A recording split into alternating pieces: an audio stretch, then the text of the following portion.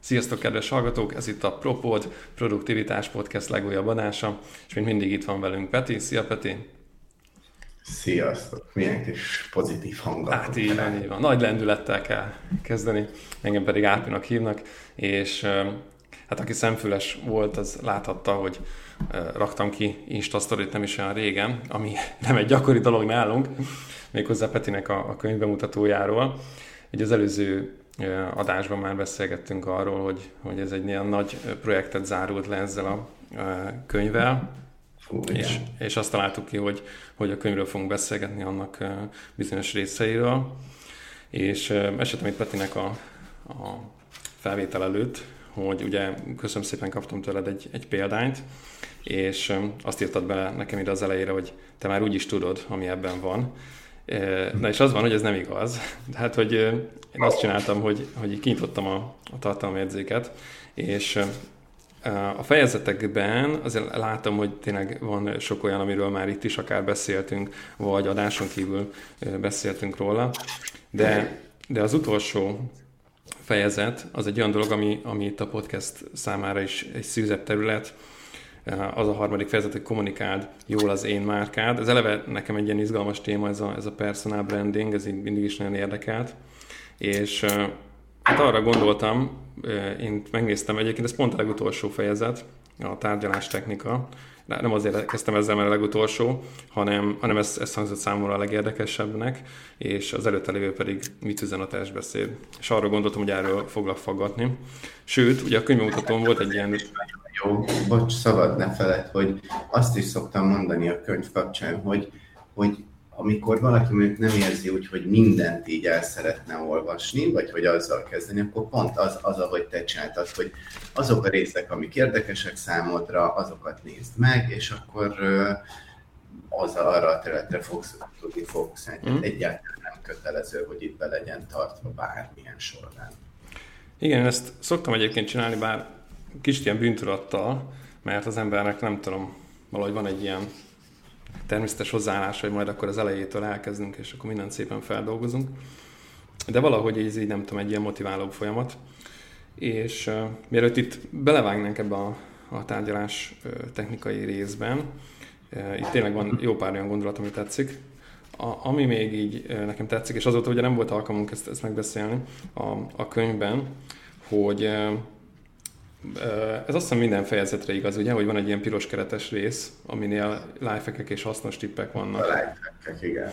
Tehát ez is egy olyan dolog, ami szerintem így elég nagy felhasználói élményt ad. Tehát, ha valaki konkrétumokat szeretne olvasni, akkor mindig egy piros keretes részbe belenéz, és ez nekem nagyon tetszik, mert ez egy egyértelműen jelöli, hogyha na most nem tudom, ezzel van egy problémád, akkor szeretné valami jó tippet, ugye mindig azonnal akar az ember egy ilyen eredményt, vagy valami gondolatot, akkor ez így azonnal megkapja. Szóval így ez nagyon jó ez a struktúra. Ez nem tudom, az eredeti angol verzióban is így találtad ki, hogy van a végén ilyen action? Nem, képzeld el, nem teljesen, tehát ha bár ugye az én nevemmel van a könyv, és nyilván az én tartalmam van benne, de az, hogy ez ilyen formában, ilyen struktúrája van, mondd el, hogyha máshogy mondod, de ilyen jól olvasmányosan, közérthetően van, az nagyban köszönhetem a HVG könyveknek, mert én tényleg a tartalmat tudtam szolgáltatni, nekem nem az erősségem érdekes mód az írás, annak ellenére mondom, hogy írtam egy könyvet,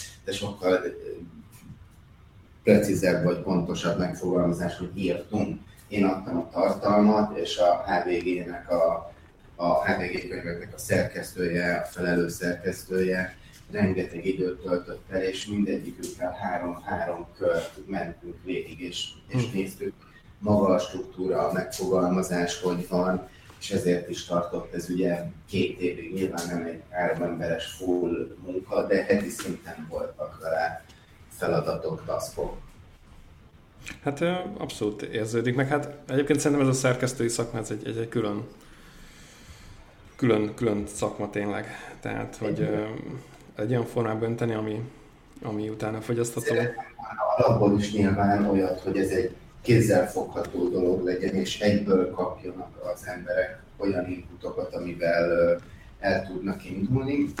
De az, hogy a szekciók, hogyha megnézzünk minden egyes fejezetet, van egy idézet, van egy bevezető gondolat, jön néhány sztori, ami ugye példán keresztül sok embernek egyszerűbb a megértési folyamat, és utána jönnek ilyen tippek, trükkök, és az a piros keretes, amit mondtál, azok meg olyan lifehackeknek elkeresztelt tartalmak, amiket tényleg egyből el tudsz kezdeni használni, és nem az, hogy akkor most ez hogy lehetne, meg mi van, hanem tényleg, ha semmi más, csak azt elolvasod, akkor konkrétan azt, ahogy letetted a könyvet, már el tudod kezdeni a gyakorlat szintjén alkalmazni.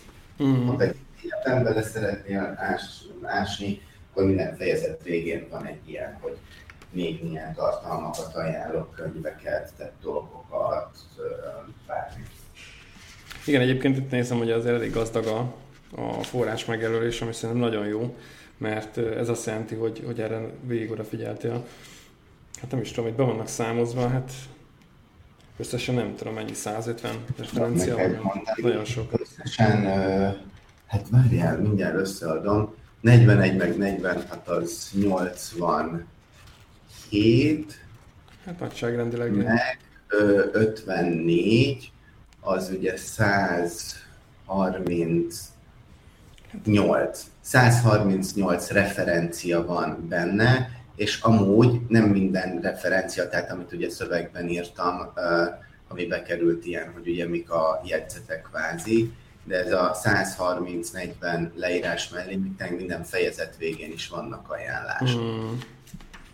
Igen, szóval ez nagyon jó, hogyha valakit valami érdekel, akkor utána még tudja, merre induljon.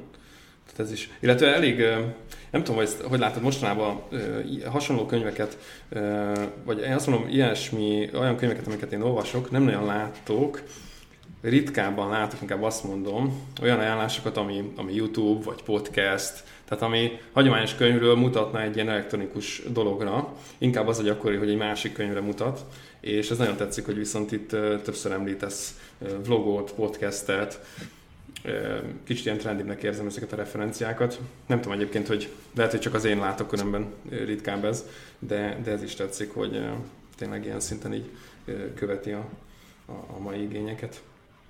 Ez így cél is volt, meg hát igazából ez egy full organikus dolog, tehát nem úgy ültünk meg koncepcionálisan, na most legyünk trendik, hanem ez tényleg az én jegyzeteimet tükrözi, amikor lementettem egy videót, egy filmet, konferenciát, tett dolgokat, blogposztokat, tehát nyilván nem csak könyvek vannak, és a releváns dolgokat szerintem az fontos, hogy más-más formátumban lássák meg, vagy például ott van a vulnerability, a sebezhetőség, arról is egy külön fejezet van, aminek ugye az egyik legismertebb szakértője, vagy aki nyilatkozik ebben a témában, Brené Brown, és ugye az egyik legnézettebb TED Talk, nem is TED, hanem TED Talk, de nyilván írt is könyvet erről. Most lehet, hogy valaki azt mondja, aha, tök jól értem, meg rájöttem, hogy miért vállalhatom fel azt, hogy én sebezhető vagyok, hogy gyengeségeim vannak, és ez igenis akár az erősségem is lehet, meg így válhatok egy autentikusan magamnál, ezt látom, hogy hogyan tegyem, ebbe segít mondjuk az én könyvem, de annyira még nem érdekli a téma, hogy elolvasom még egy 300 oldalas könyvet, a Brené Brown könyvét, de mondjuk azt mondja, hogy azt a 16 perces TED Talkot meg fogom nézni, mert az még úgy érdekel, meg úgy nem tudom, lefekvés előtt, pont jól jön ki, hogy azt meghallgatom. És lehet, hogy csak utána dönt úgy, hogy na jó, akkor én olvasok még könyvet is hozzá. Pont ez a lényege ennek. Igen, és hát én nem tudom te, hogy vagy vele, de én nagyon szeretem azt, hogy egy csomó mindent inkább videóval próbálok az elején. Egyszerűen a videó a talán könnyebben fogyasztható, vagy nem tudom, talán ha valami nulláról érdekel, akkor a vizuális és a hangeffekt az talán a legjobban megragadó. Szóval ezeket a fajta referenciákat szerintem ez így jó, hogy beleraktátok. Nem véletlen, hogy ugye podcastelünk egyrészt, ami ugye egy tök egyszerű edzés közben, vezetés közben, elalvás előtt lehet hallgatni, de ugye én meg YouTube-olok. Ezt még nem hallottam, de egyébként ez jó magyaros. Igen, kifejezés. És a könyvemnek ugye most egyenlőre még nincsen hangos könyv verziója, viszont úgy, ha már van a YouTube csatornám, azért vannak a napi vlogok, és mindegyik napi vlog egy fejezet, hogyha valakinek nyilván kedvcsináló is, vagy pont úgy van, hogy még nem akar mondjuk egy könyvet elolvasni, akkor ha végignézi ezt a 35-40 videót, ami lesz, most tartunk 33-4-nél, hogyha ezeket végignézi, akkor el fog jutni egy olyan pontig, hogy ugyanúgy megkapja ezeket a téteket, elmondom benne, sztorikat is lát, és majd eldönti, hogy neki ez elég, vagy valamiben bele szeretne még jönni. Okés. Na vágjunk bele ebbe a tárgyalás technikába. Több olyan gondolat van, ami nekem nagyon tetszett. Egyrészt, igen, még egy strukturális kérdésem, hogy legyen. Nagyon jók az idézetek így a fejezeteknél, és hogy ezeket is kérdem, hogy ezeket te összeszedted, vagy egy részét összeszedted, vagy közösen kerestetek hozzá, mert itt is egy csomó olyan van, ami nagyon-nagyon illik hozzá, és én egyáltalán nem ismertem, de nagyon-nagyon jók. Szoktak ezzel poénkodni ugye mindenféle aspektusban, hogy kétféle ember létezik, hát ugyanígy van, aki szereti az idézeteket, van, aki nem. Én nyilván az előbbibe tartozom, ezért ha egy könyvben, egy filmben, vagy bárhol hallok egy gondolatot, vagy egy idézetet, akkor nekem van arra egy külön kis nótom, Evernote jegyzetem, amiben ezeket végig szoktam írni. És először nyilván, hogy magam, amikor egyet visszalép, hogy a könyv is úgy alakult, hogy nekem full struktúrálatlanul volt 7-800 oldal jegyzetem, és azt kezdtem el kategorizálni, és ugyanúgy ezt megcsináltam az idézetekkel is, vagy gondolatokkal, úgyhogy egyszerű volt, amiután már megvolt a könyvnek a felépítése, tartalmi báza, hogy akkor csak rá kellett nézni, és azt hiszem, hogy 36 fejezet van. A 36 fejezetnek a nagy részére kb. Tényleg egy ilyen copy-paste egyből tudtam válogatni, amit 10 év alatt összeszedtem idézeteket, gondolatokat, mert már megvoltak. Aztán persze volt néhány, ahol cseréltünk meg, kerestünk valami odaillőt, mert mondjuk lehet, hogy az adott témához illett az adott gondolat meg idézet, viszont ahogy kialakult a fejezetnek a flója, egy másik gondolat jobban passzolt volna, és akkor meg nyilván Google a barátunk, és hát először megnéztem a többi összegyűjtött idézetemet, aztán meg volt, hogy az adott témával, azt én mindig élveztem, hogy így kerestem inspiráló gondolatokat, mondjuk csináltam egy top 3-at, és akkor azt közösen eldöntöttük a szerkesztőkkel, hogy melyik. Így most a technikánál például, tehát ez is ugye nem egy klasszik idézet, ez egy jelenet a Wall Street Farkasa című filmből, ugye ez az, hogy az a párbeszéd, hogy add el nekem ezt a rohadt tollat itt és most. És akkor erre mi a válasz? Megtennél nekem valamit? Írd le a neved erre a szalvétára. De nincs tollam. Pontosan. Kereslet és kínálat. Így van, és hát már régen láttam a filmet, de azt hiszem, hogy a végén is van ugye egy ilyen jelenet, amikor már erről ez tanít. Ez a jelenetből van. Lehet. Én úgy emlékszem, hogy a film közepén is van valahol egy ilyen jelenet, ahol elmagyarázza az egyik barátjának ezzel a keresett kínálattal. Amit akartam hozzáfűzni, hogy ez egy érdekesség, hogy ott a filmben a valódi Jordan Belfort is feltűnik. Azt mondja, hogy ő konferálja be talán a Leonardo DiCaprio-t. Végén, és ugye most már a csávot, most reméljük senkinek sem spoiler, de hogy ugye ez egy valós történet, és a csávot ugye lecsukták fraud, tehát ilyen csalás miatt, és miután kijött, és újra kezdte az életét, tehát mit csináljon, nyilván egy gyönyörű amerikai társadalomban, mint hogy tárgyalástechnikát és eladást oktat, és van neki ez neked megvan, hogy mi a neve a képzésének? Szerintem ugyanígy valami tollal kapcsolatos, tehát a hívószó szerintem ugyanez. Nem, van ennek egy neve, úristen, ajjajjaj, na várjál, gyorsan megkeresni. Én is megpróbálok rákeresni. Egyébként van egy ismerősöm, régen együtt dolgoztunk, akinek van ilyen hedge fundja, és amikor kijött ez a film, és még én nem láttam, akkor ő mondta, hogy úgy képzeljem el, hogy ami abban a filmben van, az mindig az. Tehát, hogy ez valóban a legnagyobb ilyen tőzsdén kívüli kereskedő cég volt, és állítólag nem volt nagyon túltolva a filmben. Szóval eléggé volt miből kiindulni, inkább azt mondom, hogy a valóság alapja az volt. poén. Straight line systemnek nevezte el, és tényleg arról szól, hogy hogyan tudsz meggyőzni és eladni. Úgy, az igényfelkeltésről van szó. És vicces, a héten tartok az egyik ilyen nagy multinál egy personal branding képzés, minden nap ilyen munka után, és valamelyik nap elfelejtettem elvinni az átalakítómat, ugye nekem MacBookon van, az USB-C-s csatlakozás, de nyilván kb. Sehol sincs olyan, HDMI-hez meg kell egy átalakító, aztán az Apple jól költi még tovább a pénzünk, miután drága gépeket vettünk.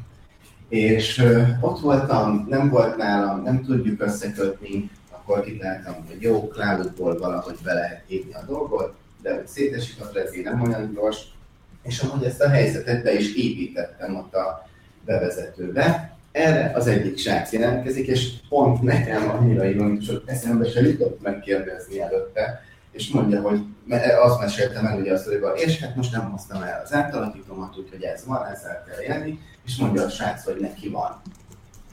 Fú, haver, hát megmentettél, nagyon szépen köszönöm. De, és itt jön be ugye az egésznek a csavara, hogy ugye ott abban az esetben a csávónak meg volt a tolla. Meg volt az, hogy nekem van egy átalakítóm, kereslet, kínálat. És nyilván nem egy tárgyások, nekem van, meg jól segített nekem, de amúgy abban a pillanatban nekem nagyon sokat ért az átalakító, többet is, mint amivel amúgy kerül, hiszen az előadásomhoz egy nagyon fontos kellék volt. Az egésznek az a lényege, hogy ráérezzük, hogy mi a kereslet, kínálat. Ezt még egy előbbi fejezetben írok erről, ezen a tárgyás technikában van, de arról beszélek ott, hogy hogyan tudjuk magunkat úgy pozícionálni, hogy főleg olyan helyzetben, amikor nem mi vagyunk a nagyobbak, vagy mi vagyunk, ugye underdognak hívják, tehát hogy alapból nem mi vagyunk, aki alapokat osztja. És van egy úgynevezett honeypot elmélet, ugye mézes csupor elmélet, ami azt mondja, hogy sosem az a jó stratégia, hogy pusolsz valamit, hanem hogy nézd meg, hogy a másiknak mi az igénye, mi a problémája, mire van szüksége, és alakíts ki egy olyan mézes csuprot, amire rád repülnek, és úgy mint aminek a mézre. A sztori, amit leírok a könyvben, az Peter Blaskovicshoz fűződik, ő egy amerikai sorozatvállalkozó, amúgy magyar származású, és több könyvet is írt. És én ugye éltem Amerikába, kiderült, hogy van ismerkedős ismerősünk, és akkor megjelent a könyv, de amúgy jött Magyarországra családot látogatni, de ha már itt volt, akkor néztem már ilyen átlagos eseményre is eljött előadni. Én meg ugye tökültem, hogy hú, ez milyen jó fazon, networköljünk, és amúgy össze is kötött az egyik barátunk, még mielőtt jött, ott egy picit cseteltünk, aztán az előadására elmentem, utána oda mentem hozzá köszönni, igen, megvan, jaj, de jó, kicsi a világ, fasz az egész, és utána én megkérdeztem tőle, hogy van kedved valamikor együtt ebédelni? Ebben nem volt semmilyen mézes csupor, nem találkozott a kereslet kínálat, hiszen mi a szituáció? A csávó egy tök jól menő vállalkozó, éppen könyvturnén van, és hazajött egy időre, hogy amúgy családot látogasson, de közben pár előadást bevállal, hogy itthon annyira nem ismert az ember, tehát hogy eljuttassa a művőt meg a saját rendjét helyekre. És mondta, hogy figyelj, hát én tök szívesen, nagyon poénul töri a magyart, mert amúgy beszél is magyarul. Találkoznék, persze, nagyon jó lenne, tudod, nagyon busy schedule, nem tudom, hogy be fogom sűríteni, úgyhogy inkább azt mondom, hogy nem, de ha úgy alakul, akkor persze összehozzuk, hát ez a tipikus lepoktatás. Oké, semmi van. Aztán elmentem még egy előadására, és ott beszélt egy ilyen mézes csuporról, hogy találj ki valamit, ami által ugye hozzád jönnek. Mondom, nagyon érdekes, amit mondasz. És én akkoriban az RTL Klubban egy műsort szerkesztettem, meg a műsorvezetője voltam. Az volt itt szerintem az országban az első ilyen startup, közösségi médiás műsor, Infománia volt a neve. És így ülök, hallgattam, és mondom, hát te basszus, ez az én mézes csuprom. És már amikor ugyanúgy oda mentem az előadás végén hozzá, és tudtam, hogy ez el van adva. Tehát erre nem fog tudni nemet mondani. ezért egy kicsit azért teátrálisan játszottam. Petrik, ez is nagyon király előadás volt, ezerszer hallgatnám, és szerintem még több emberhez el kéne ennek jutnia, de hát tudom, hogy annyira nem érsz rá. Tudod, az a helyzet, hogy itt Magyarországon van 2 országos kereskedelmi tévé, hát én az egyiknek az ilyen social media startup programjának vagyok a műsorvezetője.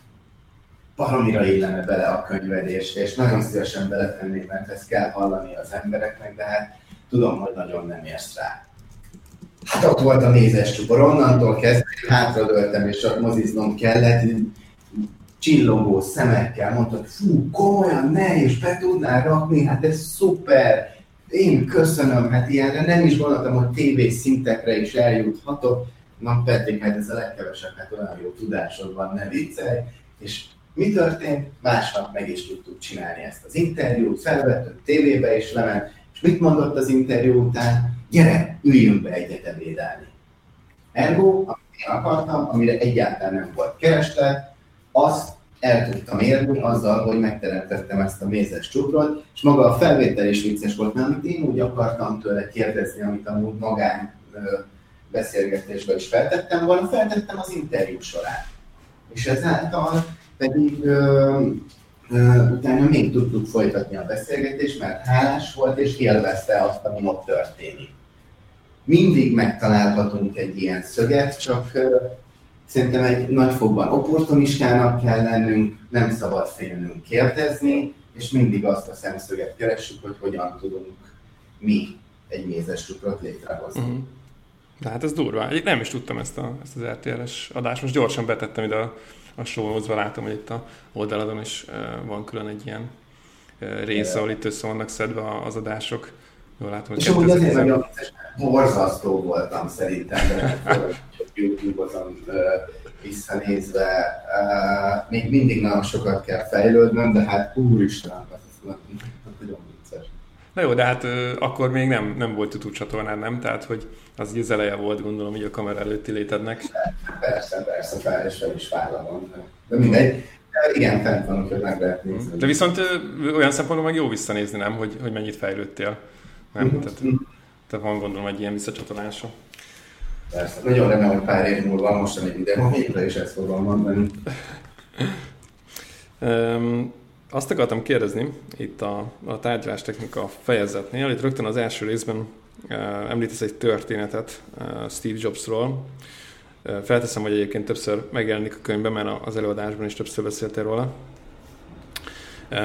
Itt ki egy 97-es sztorit hozol ide, amikor Jobs így hát gyakorlatilag kikényszerítette az akaratát. Hát ha jól gondolom, akkor ez elég sokszor előfordult ott a cégnél. És most anélkül, hogy itt a konkrét történetet felolvasnám, a konklúzióra akarok rákérdezni, mert ez olyan nagyon kifejteni való. Itt azt írod a dologban, hogy egy szó mint 100, ha van befolyásod egy adott helyzetbe, akkor ne félj használni. Irányítsd te a tárgyalást, hiszen a párbeszéd így lesz eszközé a kezedben a sikerhez vezető úton. És szóval abszolút egyetértek ezzel, hogy ha van befolyásod, akkor használd az adott helyzetben, de mégis az olyan kicsit olyan erősnek érzem, és mégsem tudom azt mondani, hogy ne tegyen így valaki, vagy hogy ne éljen a saját hatalmával talán. És ez itt a fejezetnek a többi részére is igaz, hogy így azt írod, hogy ami az embernek fontos, azt így abba így keményen álljon bele, de egyébként, ha kell, akkor udvariasan magyarázza meg, vagy utasítsa vissza. Ez így többször előjön. És hogy erről akarok kérdezni, nem tudom ezt mennyire tudod árnyalni, vagy hogy hogyan született ez meg benned. Erről egyébként már szerintem korábban is beszéltünk, hogy azt mondod, hogy oké, ne féljen használni az ember a hatalmát, de nincs meg az a rizikó, hogy akkor elbukik tehát nem lesz eredményes például a tárgyalás. Tehát nem lehet ezt egy kicsit így túltolni, hogyha azt mondod, hogy már pedig... Meg a kontextusát, itt a Steve Jobs sztorihoz szerintem anélkül, hogy az egészet elmondák, mert hát olvassátok el a könyvet. Pár dolog. Ugye az egy amerikai kultúrában van, plusz egy olyan embernél, aki brutál könyörtelen volt és érzelemmentes. Tehát mindig tudnunk, hogy az önismeret itt nagyon fontos, tudjuk, hogy mi milyen típusúak vagyunk, hogyha mi egy visszahúzódó, introvertált típusú emberek vagyunk, akkor nyilván nem tudunk olyan arccal hitelesen beleállni, mint egy Steve Jobs. Kettő pedig egy magyar kultúra sokkal szerényebb, szabadkozóbb, mint egy amerikai. Úgyhogy ennek a sztorinak, meg a gondolatnak én azt mondanám, hogy az az üzenete, hogy ne féljünk felvállalni azt, hogy mi mit akarunk, és merjünk belegondolni, ne akarjuk minden áron. Merjünk belegondolni abba, hogyha a körülmények nem olyanok, amilyenben mi ki tudunk bontakozni, lehet, hogy akkor ígérünk valamit, elvállalunk valamit, de nem fogjuk tudni teljesíteni. Tehát nyugodtan merjünk nemet mondani, és merjük a feltételeinket megszabni, mert ha az nem teljesül, akkor olyan problémákba megyünk bele, ami által rosszabbul jövünk ki, mintha csak egyáltalán belemegyünk abba most, hogy csak elvállaljuk azért, mert elvállaljuk, meg segíteni akarunk. Tehát gondoljunk előre vele, hogyha valami nem olyan körülmények mentén tud működni, ahogy mi azt szeretnénk, akkor rengeteg jövőbeli problémától kiméljük meg magunkat, meg a partnerünket is, hogyha mi erre nemet mondunk. Hát ezzel teljesen egyetértek. Itt a kontextust, igen, talán ezen érthető, de nagyjából arról van szó, hogy Steve Jobs így ultimátumot adott az igazgató tanácsnak, tehát azt mondta, hogy akkor... Kirúgták a 80-as években, tehát csinálta a dolgait, Next-et alapított, Pixel-t bevásárolta magát, felfuttatta, és ugye a Next, tehát végül az Apple-nek adta el, és visszahívták. Viszont azt mondják, hogy visszajöhet Steve, de ilyen és ilyen körülmények között. És ő elmondta, hogy ugye, én szívesen visszajövök, de ezek a körülmények nekem, ezek a feltételek nekem nem pálya, akkor inkább nem jövök. És ez nagyon durva kritériumokat adott, mert konkrétan azt mondta, hogy az igazgatósági tagok, akik ilyen fő döntést hoznak, mindenkinek mennie kell. Maradhatnak tulajdonosok, de nem lehetnek döntéshozók. Igen, azt hiszem egy ember kivételével mindenkit felállított. Így van. És akkor itt megyünk vissza ebbe az egész dologba, hogy mondok egy példát. Ugye én viszonylag sok előadást tartok. Na most az előadásokon nekem van pár alapkritériumom. A saját notebookomon tartok előadást. A notebookomat látnom kell onnan, ahol beszélek, tehát ne hátul legyen, ahol a vezérlőpult van, hanem igénylem azt, hogy a presenter notesokat lássam a következő diát. És akkor ugye jön egy konferencia, ahova engem felkérnek, vagy akár én ajánlom, hogy előadok, és azt mondom nekik, hogy én nagyon szívesen jövök, és mondják, hogy na, tök jó jöhetsz. Tehát végül is, amit szerettem volna, arra megkaptam a lehetőséget, hogy hát a technikát nem tudjuk, és általában mindig itt van egy ilyen vita helyzet, vagy egy ilyen padhelyzet, hogy azt mondják, hogy hát mi nem tudjuk oda kitenni. És itt fordítom meg, ugye akkor már meghívtak, akkor már beletettek a programba, akkor már érzik azt, hogy én mivel tudok értéket adni az ő rendezvényükhez. És itt az én stílusommal, az én fazonommal belemerek állni, figyeljetek, semmi gond. Ha nem tudjátok megcsinálni, akkor nem jövök. Szívesen beülök egy panelba, kerekasztalba, beszélgetek, kérdezzenek tőlem, de ha azt szeretnétek, hogy én egy előadás, prezentáció formátumban legyek, akkor ezek a feltételek, de természetesen megint a magyar kultúrának megfelelően én ajánlok amúgy egy B opciót, hogy amúgy még lehet megcsinálni ezzel, és hogy vállalom. És akkor itt én általában tudom már ennek a kimenetelét, felesleges időtöltés, de megint mivel nem egy ilyen narcisztikus FAS-nek szeretnék kijönni, ezért belemegyek, és ez általában 2 telefonhívás, 3 e-mailváltás, a pedig, hogy utána a vége az, hogy jaj, mégis valahogy meg tudjuk oldani. De ha nem tudjuk, akkor én nem megyek ebbe bele, és én nem fogom ezt bevállalni. Azért, és pont ugye te ott voltál a könyvbemutatómon, az most egy olyan helyzet volt, ami ugye kivétel erősíti a szabályt. Én előre megmondtam, nagy álmom volt, hogy az 5 kertben egyszer elő tudjak adni, viszont elmondtam, hogy én úgy szeretném, hogy lássam a notebookomat közben.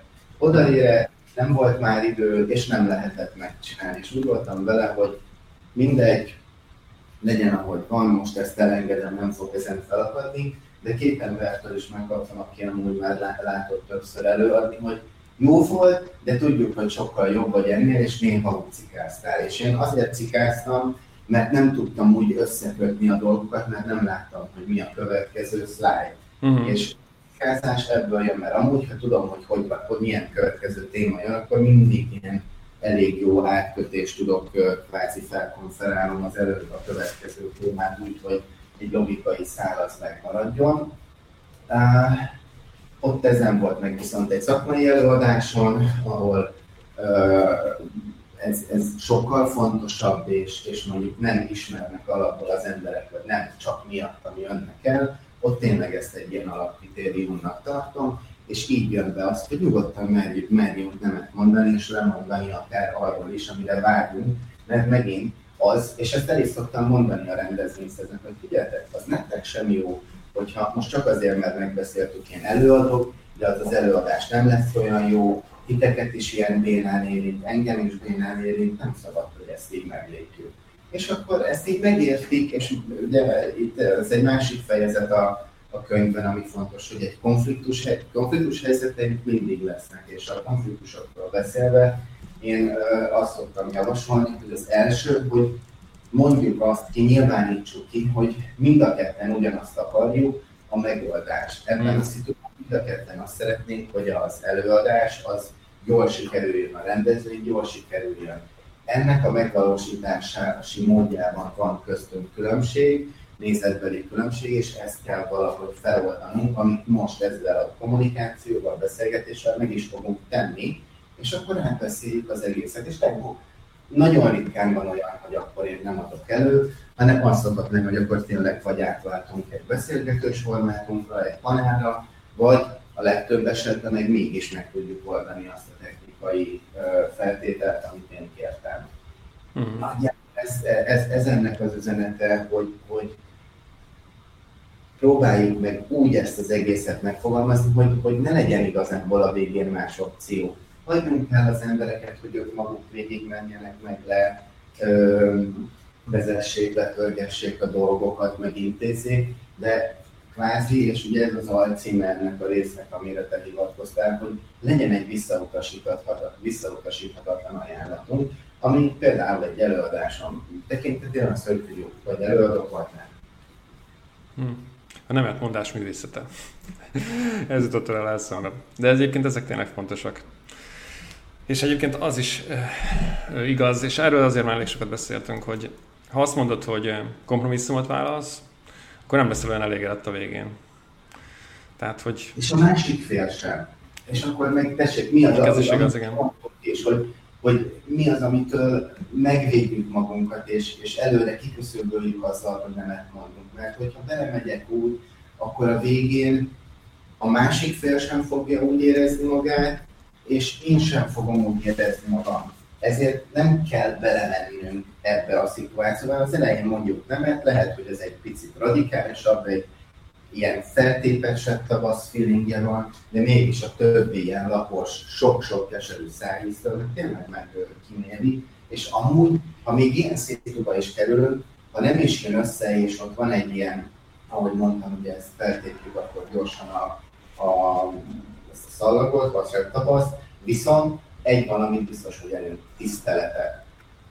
Kiérdemeljük azt a tiszteletet, hogy ez az ember egy magas szakmai szintet akar tartani, és hogyha az nincs meg, akkor ő nem fog jönni. És ez biztos, hogy kialakul rólunk. Igen, ezt én is többször tapasztaltam, hogyha nem is konfliktus felvállaltam, hanem határozottan elmondtam, hogy nem, ezért meg ezért. Akkor ahelyett, hogy ez negatív dolgot váltott volna ki, inkább még egy ilyen, igen, talán egy ilyen tisztelet, vagy egy ilyen elismerés, egy ilyen, tehát tisztelik, vagy elismerik azt, hogy egy határozott véleményed van eleve, és nem is kérdeznek vissza, tehát hogy értik is, hogy miért. És innentől kezdve pozitívabb. Hogy amúgy sok esetén most a legnegatívabbat mondtam, de amúgy egy ilyen tárgyalástechnikai helyzetnek a legnagyobb részében konfliktus sem lesz, hanem hogy mondod, elismerik, igen, ez van, semmi van. Igen. Közben még nézem itt a fejezeteket. Volt még azért több gondolatom, de elég sokszor beszéltünk már erről a win-win szituációról.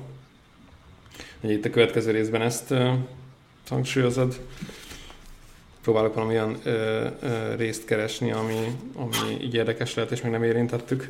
Aztán ez nagyon érdekes, hogy ha a másik fél késik, vagy lepasszolna. Hát nem tudom, erről ezt szerintem így meséld el, mi ezzel kapcsolatban a hitvallásod, mert ezt én máshol még egyáltalán nem hallottam, és nekem nagyon tetszik. Oké, itt elsősorban a hivatkozást szeretném elmondani, tehát ez nem az én gondolatom, viszont egy ilyen life-changing, vagy egy hozzáállás merőben megváltoztató könyv, ami rengeteg szituációt, biztos mindenkinek volt, mi történik, nem értem, hogy alakulhatott ki ez a helyzet, vagy valami ilyesmi helyzetbe keveredett, és nem is érti, hogy ez hogy alakult ki, mivel áll szemben.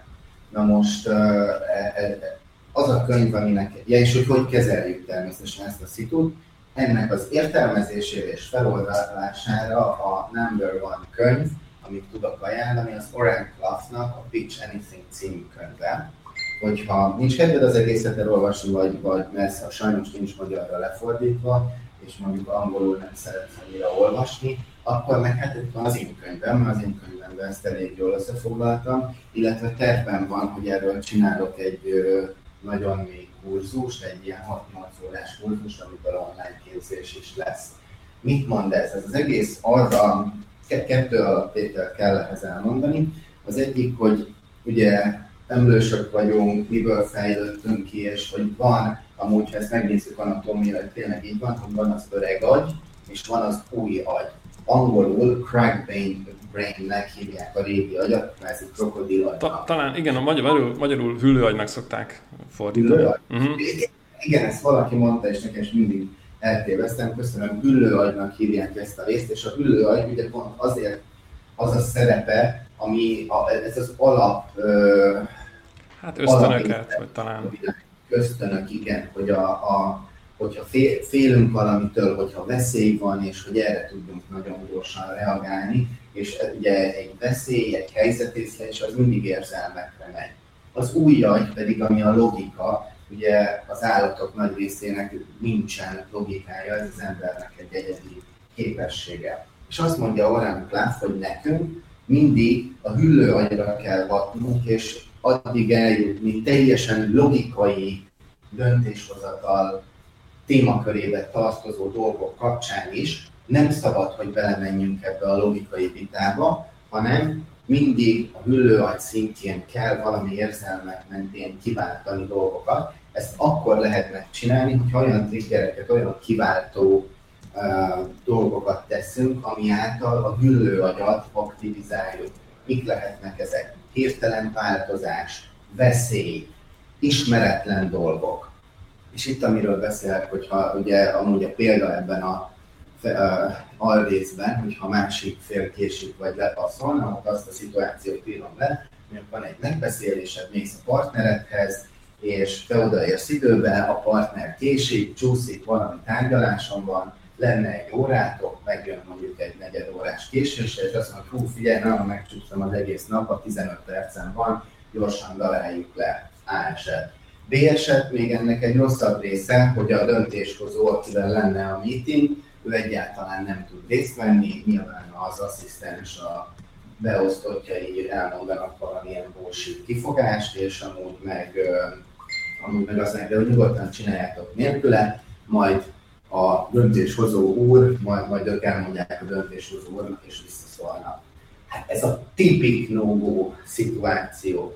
Visszatérve Oren Klaffra, azt mondja, hogy ezekre a helyzetekre különböző kereteket, angolul frame-eket kell értelmezni és használni. Tehát ezt úgy vagyunk, mint egy ilyen harcművészetet. Vannak különböző fogások, amikre ugyanúgy vannak reakció-válaszfogások. Nagyon röviden összefoglalva 3 ilyen rész van. Van a hatalomkeret, az időkeret és az elemzőkeret. Ugye a hatalom, amikor valaki azt mutatja, hogy feletted van. Nagyon egyszerű példa erre a rendőr. A rendőr, hogyha megállít, ott egyértelműen neki van hatalma, és te azt csinálod, amit ő mond. nem kezdesz el poénkodni, nem mondasz, hogy most nincs időm, majd írjál vissza, hanem amit a rendőr mondta, azt megcsinálod, egyértelmű hatalomkeret, nem is nagyon tudsz vele mit kezdeni. A második ugye az időkeret, hát ez, amit elmondtam példának, amikor valaki azt érzékelteti veled, hogy az ő ideje fontosabb, mint a tiéd, tehát ő egyrészt egy idő, és nem tisztel meg azzal, amiben megállapodtatok. Itt egyértelműen érvényes egy időkeret, meg egy fontossági keret kvázi találkozik. A harmadik pedig, amikor az elemző keret, amikor pedig ugye ő azt mondja, hogy bármilyen logikai szám, tény felhasználásával próbál veled beszélni, ugye itt már az ujjad jön be, és mint ahogy az előbb elmondtam alaptézisnek, ugye nem az ujjaddal szeretnék beszélgetni, hanem a hüllőaggyal. És amikor mondjuk vagyunk egy ilyen szituba, maradjunk annál, hogy 1 órás meeting, késik a döntéshozó, de eljön, viszont azt mondja, hogy kevesebb időnk van hozzá, vagy arra az adott dologra. Itt egyáltalán rárakott egy időkeretet és egy hatalomkeretet. Ezen a ponton az egyedüli dolog, amit tudsz csinálni, hogy te fölé helyezed magadat, és ezzel azt súlykolod neki, hogy te mégsem. Hogy neked ez az egész egyáltalán nem olyan fontos, mint ahogy érzékeli, és lehet azt mondani, hogy 4 óránk van, semmi van, eleve késtél nagyon sokat, nekem el kell mennem a következő meetingre, ahol várnak rám, úgyhogy akkor ezt 10 perc alatt vegyük le, nekem el kell mennem.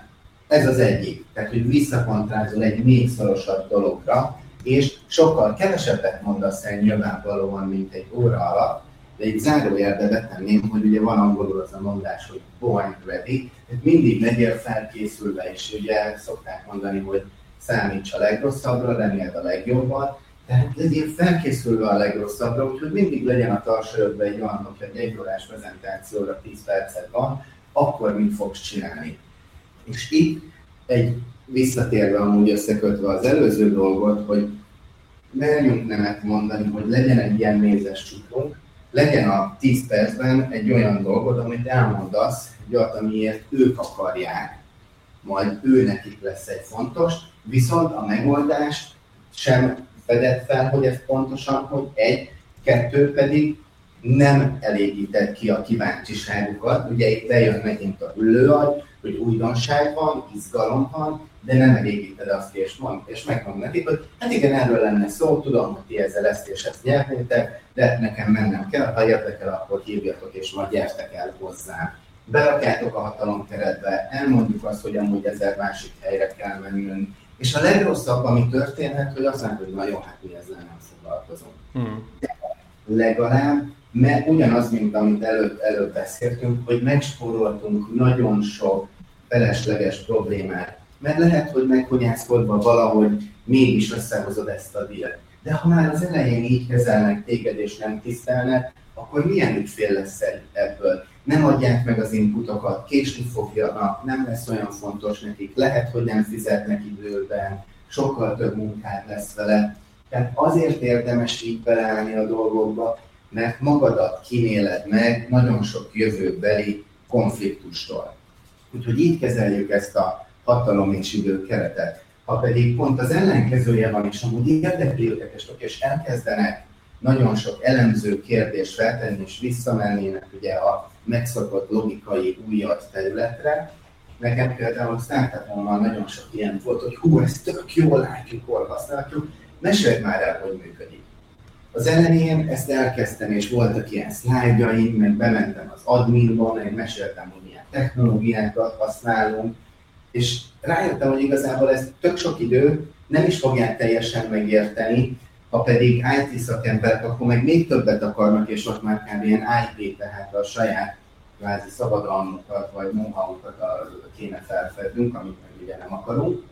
Úgyhogy stratégiát váltva, bármikor ilyen területre sorolt minket a beszélgetés, akár annyit mondtam, az volt a válaszom, hogy értem a kérdést, magic. És tudod, így néznek, bocsánat, de mesélj már valamit róla, és mondom, hogy nézd, mi neked egy megoldást hozunk. Neked egyáltalán nincs szükséged arra, hogy tudd, hogy ez hogy működik, nem is tudjuk átadni ezt egy fél órán belül, és akkor már tényleg a legmélyebbre kéne mennünk, hogy tényleg megérts, nem lesz rá időd, nem fog annyira érdekelni, és szerintem te azért ülsz most itt, hogy neked egy kiszervezés által gyorsabban, hatékonyabban, olcsóbban egy megoldást hozzunk. Neked egyetlen egy dolgot kell tudnod, hogy bízol-e annyira bennünk, meg ebben a megoldásban, hogy jó-e, mi erre tudunk neked hozni egy tesztet, ahol kipróbálhatod, és a többivel neked nem kell foglalkoznod, és fókuszálhatsz a core businessre. Úgyhogy maradjunk annyiban, ez egy magic. 10-ből 9-es félszer ez működik, az a fél, amikor nem, akkor azt mondják, hogy jó, de azért minket érdekel. És mondom, hogy semmi van, tökre szívesen beszélgetek, akit ez érdekel, most beszéljünk az üzleti döntéshozásról, és amikor ott tartunk, nagyon szívesen tartunk egy 4 órás workshopot, ahol akiket az érdekel, akkor ebbe bele fogunk menni, de most az idő miatt, ugye behozom az időkeretet, az idő miatt most fókuszáljunk arra, amiért találkoztunk, és nyilván, hogyha ott tartunk, meg tudjuk beszélni a 4 órás workshopot, amúgy ingyenesen, természetesen, mikor tartjuk meg. Köszi, teljesen jó. A vicc az egészben, hogy soha nem tartottunk ilyen workshopot. Mire mégsem érdekelte őket, úgyhogy ez a tapasztalat, és így tudunk az elemző keretből visszakerülni egy ilyen helyzetbe. Okés. Jó, hát ezt a részt szerintem elég jól kibontottuk. Szeretnél még valamit esetleg ez így hozzátenni? Én követem a te leadedet. Oké, jó van. Okés. Hát amit itt azért akkor annyit mondjuk el, hogyha izgalmas, amiről beszéltünk, és mondjuk követtek is minket már egy ideje, amivel nekem például nagyon tudtok segíteni, hogy felmentek a Válj, valóra, rendeltek egy könyvet, fontos, hogy bemehettek bármelyik könyvesboltba, és egyrésztről nálam lehet a legkedvezőbb áron megkapni 4000 helyett 3000-ért, és Budapesten akár területén, akár személyesen találkozhatunk, és odaadom a könyvet, úgyhogy ha érdekel a téma, és szeretnél egy gyakorlat, itt a helye, hogy meg tud tenni, illetve azzal is támogatsz, hogy segítesz a munkásságomnak, hogyha amúgy egy ilyen könyvet magadnak, vagy akár ugye a karácsonyi időszak, akár ez egy nagyon jó karácsonyi ajándék is lehet, úgyhogy én egy ilyen kéréssel zárnám most kivételesen, hogy valóra.hu, és vegyetek könyvet. Így van. Be is teszem ide a show notes-ba. Kíváncsiak, mikor fogod ezt a személyes átadást feladni, vagy hát reméljük, hogy annyi lesz az igény, hogy egyszer csak azt mondod, hogy na jó, most már inkább vegyétek meg. De ez nagyon szimpatikus. Én szerintem ezt nem fogom feladni, tehát legyen az a legrosszabb eset, hogy több százan akarnák személyesen átvenni, akkor nyilván kitalálnék egy időpontot, vagy közönségtalálkozót, amikor ez megtörténhet. Jó, hát legyen így, hogy ne bíjad átadni. Így legyen, ez legyen a legnagyobb gondunk. Oké, és rendben. Akkor köszönöm szépen, hogy itt voltatok. Sziasztok! Sziasztok!